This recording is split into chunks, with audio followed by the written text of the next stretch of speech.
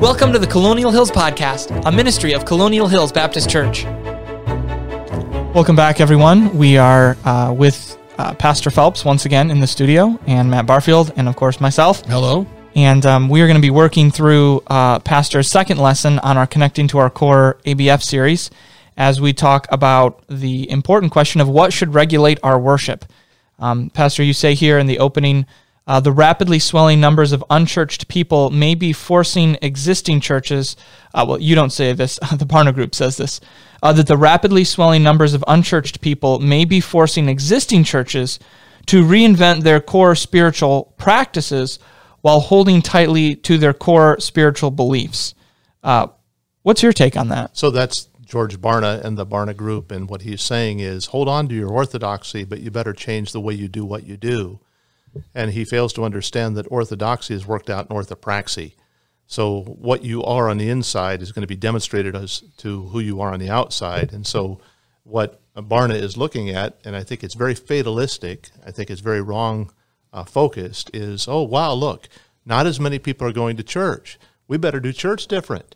And so there's a quick compulsion to do church in a different fashion, have a different worship, and almost not realizing that even the lost people understand that there's a bait and switch going on. Oh, they're trying to entertain us to get us to come to church. So it's going to be a rock concert. It's going to be a sight and sound show, and I'm going to come and have my felt needs met.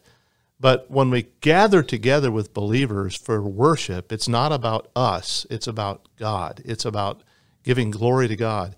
And when God's people gather in the church, we come under the responsibility to be holy as I am holy, says the Lord.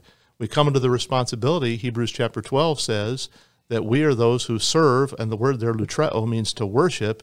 We are those who worship with reverence and godly fear, right. For our God is a consuming fire.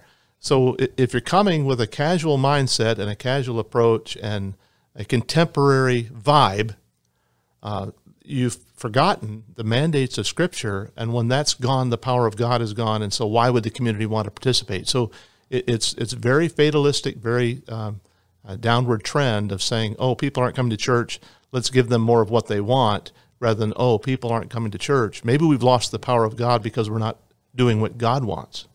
It seems like there's a very high tolerance for this kind of thinking, that people, when they hear this reasoning of Barna, okay, let's keep our beliefs, let's keep what we believe, keep our doctrine, but let's be flexible on these practices, on these things that we do. When people hear that, it really has an appeal to reason or to common culture right now, the popular culture. Is it because we're just so used to giving into our culture that we just say, okay, we give into our culture in our entertainment, we give into our culture in our priorities, let's just give into our culture in our church service? Is that where that comes from? I have no answer to all of that. I think the leadership of our churches has let us down radically in America. As we were talking about before the podcast, we've always had religious infidels, people who deny cardinal doctrines. But today we have people who say they hold to cardinal doctrines, but the practice of what they're doing is not in keeping with a reverential tone, which is exactly how Hebrews chapter 12 ends, that our worship ought to be with reverence to a God who is a consuming fire. So I think people have just basically gotten away from the question, how does God respond to what we're offering him when we say we're focusing on him to worship? I've noticed for a while, and I mentioned in my preaching, that it seems like we have gotten very comfortable with signing a doctrinal statement that we know looks right. It checks off all the right boxes, and we put our name to it. Yes, I believe this, but we're more or less comfortable with that not affecting our day-to-day life. Like, I can believe these things without it changing what I do. And I think you would agree that if you believe these things, it's going to change what you do, particularly when it comes to church practices. Absolutely. I was just recently in a workshop that was talking about something that's often referred to as the New Calvinists, and the idea is that these are people who hold very strongly to intense Calvinist doctrine, the 5 points and all that, and yet they're okay in their personal lives with there being a much more of an openness to the culture and to the entertainment of the world, and that there's just kind of this interesting dichotomy. These are people who are living in a way that if John Calvin showed up, he would be shocked. But there does seem to be this growing vibe of, as long as I believe all the right things, the practice and how I live out is disconnected from that. They don't really see a connection there. I I was telling Matt, I heard one preacher once who illustrated it this way. He started off, he said, the problem, he said, you have two hands. One hand is your theology, one hand is your practice. The problem with the liberals is that both hands are open, right? They'll change their theology, they'll change their practice. And then he actually said, the problem with the fundamentalists is both hands are closed. They're not going to change their theology. They're not going to change their practice. And he said, we try and have one hand closed, one hand open. We don't change on our theology, but our practice, we can change that and adjust that and shift that as we need. And it's just interesting. Even I think I was in college when I heard that. And even as a college student, I sat there and I thought to myself, but you can't do that because the two hands are connected. They're not, he's setting up this great dichotomy where you have theology on one side, you have practice on the other, and there's almost an unbridgeable chasm between the two. They don't really intersect, at least in that illustration. What you believe affects what you do. Yeah. And if you believe that God is holy, and if you believe that God is to be feared, and you believe that God is mighty, and that God is serious, it's going to affect how you gather with God's people. It's going to affect what your expectations are in a worship service. So I would contend that a lot of people say they believe one thing, but their practice totally denies that belief. And that illustration really makes a biblical fundamentalist sound like this very inflexible or very impractical kind of person. And I've someone who's worked in missions, I found that not to be true. We work with people over in the Middle East who do things slightly differently than we do, but they have a biblical reason for it. We were talking about one of our brothers in the Middle East who, in their church, the ladies will cover their head when they pray. And so we talked about that issue. We don't have a problem with that. We don't do that. We know why we don't do that.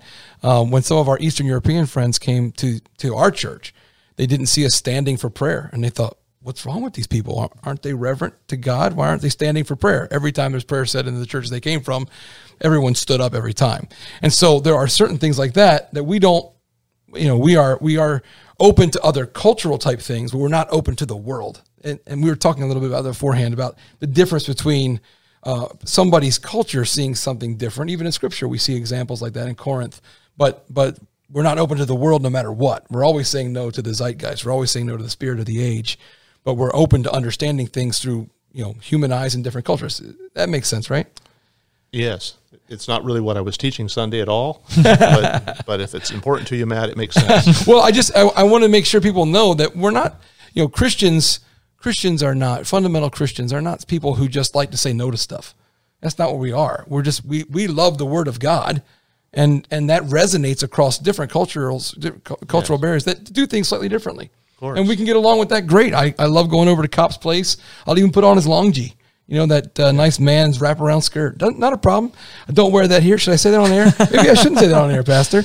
But there's cultural things that we do that are different. And there are things that still pertain to men and Myanmar pertain to women. And there's a difference. And we recognize that. But I don't think we're as inflexible as some of these people make us sound. Well, I did mention yesterday that, the Bible says in Psalm 96 that we're to worship God in a spirit or in a beauty. And the word beauty there is translated, I think it's New American Standard Version, says in the right attire. And the point that I made yesterday was, hey, we're not wearing powdered wigs today. I'm not wearing tails. Right. I don't have the French neckwear that was worn in the 17th and 18th century. So obviously we're going to be willing to change styles right now. Seems like the absence of a necktie is increasingly pervasive. I'm okay with that. But Amen. There needs to be a recognition within culture that there is an appropriateness to the occasion, and there's no higher occasion that draws us together than the occasion of rejoicing in the resurrection of the Savior, looking forward to His coming, and studying His Word. Amen. As we worship. That's really good. We'll move on to the next section here. That was just the first page. Wow. As we think about the risks of wrong worship, and you mentioned that you get these from Reamer's book, The Glory Due His Name, and I had to go through this in college and found it to be very helpful as well. And he goes through several Old Testament examples and shows that God rejects worship that is based on imitation, innovation, imagination, and that is designed for convenience. And so we'll just kind of tick through these as quickly as we can. First one there, God does not desire worship that is based on imagination.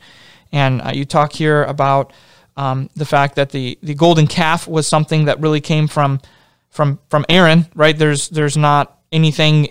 Obviously, they were told don't make an idol, and so the point that was made here is that this ox or this calf that was made was strong, it was beneficial, it was out of sight until it was needed.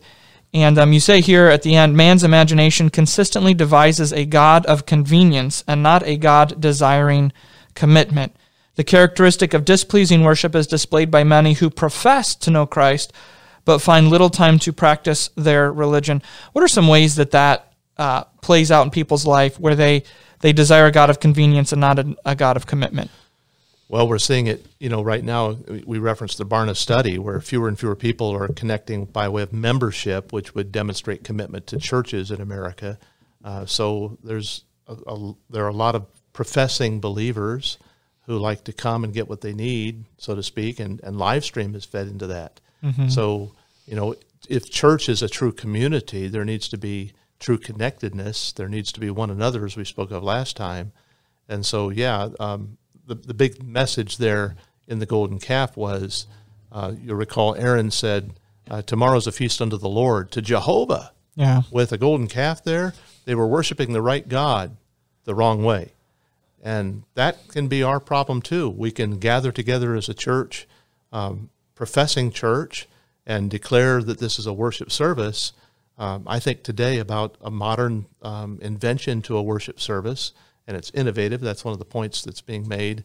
Who would have thought 50 years ago of anything called interpretive dancing being an added blessing to a worship service? Absolutely unimaginable. But today that's come to be acceptable. Why? Because we're worshiping the right God the wrong way. It's, as you were drawing that out, Ben, from this section, I guess it hadn't really occurred to me that sometimes people in our very secular age, a very materialistic age, they think spiritual equals imaginary, right? So we're just dealing with things that are just kind of made up. And so if this makes you feel good, spiritual is imaginary, just kind of run that way. But spiritual isn't imaginary. Spiritual is real. We can't see it, but it's real, and God's revealed it to us in His Word. And when you butt up against that reality, you find out how real it is. People that get dealt with as God deals with them in justice find out that God's very real. He's not imaginary at all. We don't get to make Him what we want. No, and specific to the topic of worship, sanctify them by thy truth. Thy word is truth. So we have a true standard. We have that which is necessary for faith and practice. So back to our orthodoxy and our orthopraxy. Our faith is grounded in God's Word, and our practice ought to reflect the principles that are found there. I think that story with the golden calf is especially instructive too, along the lines of when we start adopting the worship styles and patterns of the world, it's really not all that surprising when our behavior starts to line up with the world. You have this really awful story in Exodus 32 where the people, sat down to worship and rose up to play, and an allusion there to immorality taking place among the people of God. And, it kind of follows that here Aaron is bringing in the worship style of the world, and what happens is that the behavior of the world then flows out of that. And, as we have a church that's increasingly adopting the thinking of the world and the culture of the world and the attitude of the world, the result is going to be that when we don't focus on God and on who He is, and instead we allow our own imagination to devise new forms of worship, that our behavior is going to follow that. And that's, I think, part of the reason why worship is so important to get right, because wrong worship is going to lead to wrong behavior. Exactly right. And I was in a conversation last week, had a visit with a fellow that has recently attended our church and is just really excited to be part of Colonial. His testimony was fascinating. He, after high school, got involved with wrong friends and wrong habits, ended up homeless on the street, involved in the drug culture, just really, really a challenging time.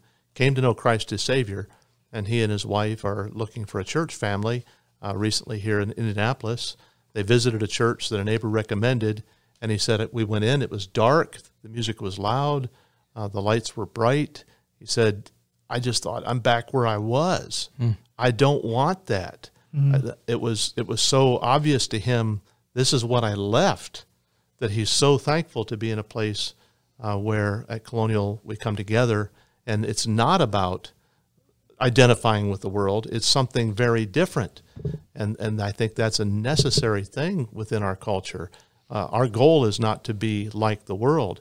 It's interesting as you see this continued growth and focus on the music of the contemporary services, everything before the preaching, how the preaching is becoming diminished. It's becoming anemic. Those who study such things say, short's best, and not just short, but it has to be relevant. And so people who attend such services and then come to Colonial say, "Wow, you guys really get into the Bible. It's almost like strikingly different." But don't forget, the Bible tells us, how will they hear without a preacher? And making much of preaching God's word in our generation ought to be our responsibility within that worship service. So simultaneous to the growth and development of all these things that would come under an entertainment heading, when it comes to the real edifying part of a church service where the soul is being edified and God's being glorified as his word is being shared, that's being diminished. And so we see a challenge in our culture. Yeah, that's interesting. They're looking to the singing and that portion that's really designed to be a gift to God as something to build people up, and then they're diminishing the part of the service that is actually designed to encourage and equip and challenge and be a help to the people. Right. As we move on, the next point here, God does not desire worship based on innovation, using the example of Nadab and Abihu, who thought, let's kind of, we've got this formula for incense, let's kind of tweak this a little bit and see what comes out, and ends up offering strange fire, and God kills them for it.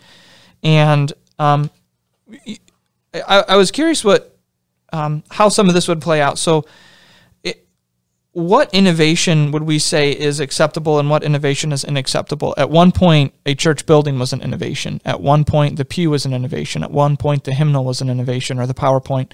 So how would you distinguish between helpful innovations and innovations that would strike at the core of what we're trying to do? So I would totally disagree with what your first premise was. A building was never an innovation for worship. A dedicated space, because originally they met in homes, and then eventually there was an innovation that says, let's meet. They met in homes because they didn't have the political ability, the freedom to build buildings. Right. So there was a pragmatic purpose for meeting in homes, and there was never a prohibition for building a church facility. Now, I would agree you can have, if a church building is built in a Gothic style so that all of the features are focused heavenward and the stained glass is to cause you to see God's beauty, that at that point, whoa, time out. And there have been the whole iconoclastic debates over can we use and see art as part of our worship. So that would fit in this category for sure. But when we talk about this, we're talking really about the challenge that came with the reformers. What will we allow? What will we disallow? And the fundamental answer is, well, what does the Scripture say? Sola Scriptura. And so you have the debate between the regulative principle and the normative principle. And the normative principle basically says if God's word doesn't forbid it, go for it. And the regulative principle says, no, when it comes to our worship, we only do what God's word says. So when you look in the New Testament, what are the elements of worship? Well, the elements of worship include prayer, singing, making a joyful noise to the Lord, preaching God's word. We're to do the preachment of God's word. I would include in this also giving on the first day of the week. Let everyone lay by in store as God has prospered him. And then finally, I would include in the elements of worship the Lord's table. Do this in remembrance of me. So anything outside of that, we start saying, oh, time out. These are the elements of worship. The place doesn't really matter. You could have a worship service in a home that would be highly decorative, using icons, if you will, to try to stimulate worship, scents or candles or lights or any number of things, and be doing the same thing that could happen in a larger building that's dedicated to a church, called a church. I don't think the building matters. I think it's what elements do you consider to be part of fulfilling the New Testament obligations with regard to when God's people gather. So there's room for innovation even within better accomplishing that, whether it be like using a microphone so that people can hear the preaching better or using a hymnal so that people can follow the singing better. But what you're saying is those, because some people might hear there's no innovation and say, okay, our services need to look exactly like they did in the New Testament. And what you're saying is we need to have all of those elements of worship, and those elements don't change, even though we can use microphones. Someone might look at that and say that's innovation. We'd say that's not really what we're talking about. That's right. We're talking about these 5 core elements that we find in the New Testament. Correct. Don't add to that. Gotcha. So these are the matters where we're saying these particular elements are the regulative elements of our worship and should not be added to. So innovation, for instance, right now we're taking communion with plastic cups that we peel, we peel a part off. That's not innovation, Pastor. It's not. That's devolving. Okay, That's right. Yeah. But in a discussion of this matter, no, it's not innovation any more than they used to break it, at the communion table and pass it out by hand. Right. And everybody drank out of a common cup. We're not talking. That's not innovation. But when you add something to it, when you add, okay, this is the time when we're going to light the incense, or this is the time when we're going to have the interpretive dance, or this is the time when we're going to, and it just builds up. Mm-hmm. I would say that parallels what Nadab and Abihu's error was. Yeah. When I think about the importance of this, having a strong church that's built on the strong core, that provides the platform for missions, which I think is innovation in its right place. When we look out and we see people who don't have the gospel, we figure out a way to go get it to them, right? We figure out some way. So that innovative energy, if somebody's listening to this and you're innovative, I'm kind of an innovator, working with IPM, with foreign nationals, and then helping to start the Next Door Nations project and all these kinds of things. Like, I love to think of new ways to incorporate people into this core, right? We're not going to change the core, but we want to do these exciting things in the right place from the overflow of that correct core, from the overflow of having a strong local church. And we can say also reducing, for instance, if you come to a worship service and no one prays, you come to a worship service and no one sings, the reduction is also disobedience. Sure. Mm. So it's not just the addition, it's also the reduction. That's good. One other quick question here as we kind of wrap things up. And I just wanted to get your take on this. But near the end, we talk about the requirements of worship, and you give those 5 ingredients, which we've just gone over and we'll probably be talking about in the coming weeks as well. But you say this here as well: the church gathers on the first day of the week, which is called the Lord's Day, in recognition of the Lord's resurrection. What would you say to believers that would say, we don't necessarily have to meet on Sunday? I know that's something that, again, some of the contemporary churches, they're doing, Saturday night services and things like that. What's your perspective on that? Isn't it interesting that we speak of contemporary and people talking about identifying with Jonathan Edwards and identifying as Calvinist and wanting to go back and hold on tenaciously to some measure of history that they are fascinated by or glory in? Well, hello, for 2,000 years, 2 millennia, the Christian community has made it a practice of Sunday morning worship. They've called it the Lord's Day. In the book of the Revelation, the last New Testament book written, the Apostle John clearly says, I was in the Spirit on the Lord's Day. There was a moniker given to that day. There was a practice that has been established for 2 millennia.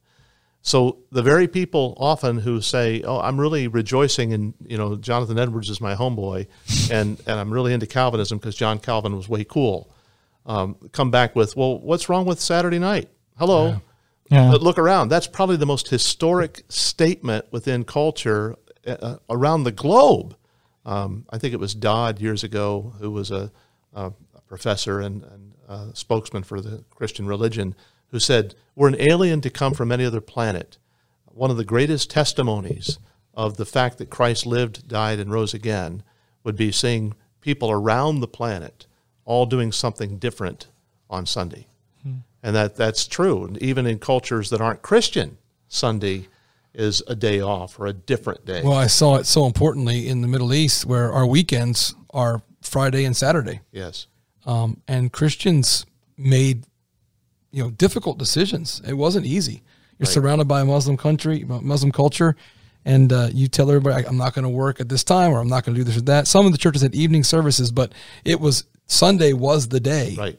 Is the day to come together in the Middle East against all kinds of opposition. Well, Sunday for the Middle East is like our Monday. It's a work day. Right. So if you're a Christian and you say, I want to gather on Sunday, like you said, the concession may be Sunday evening. That's great.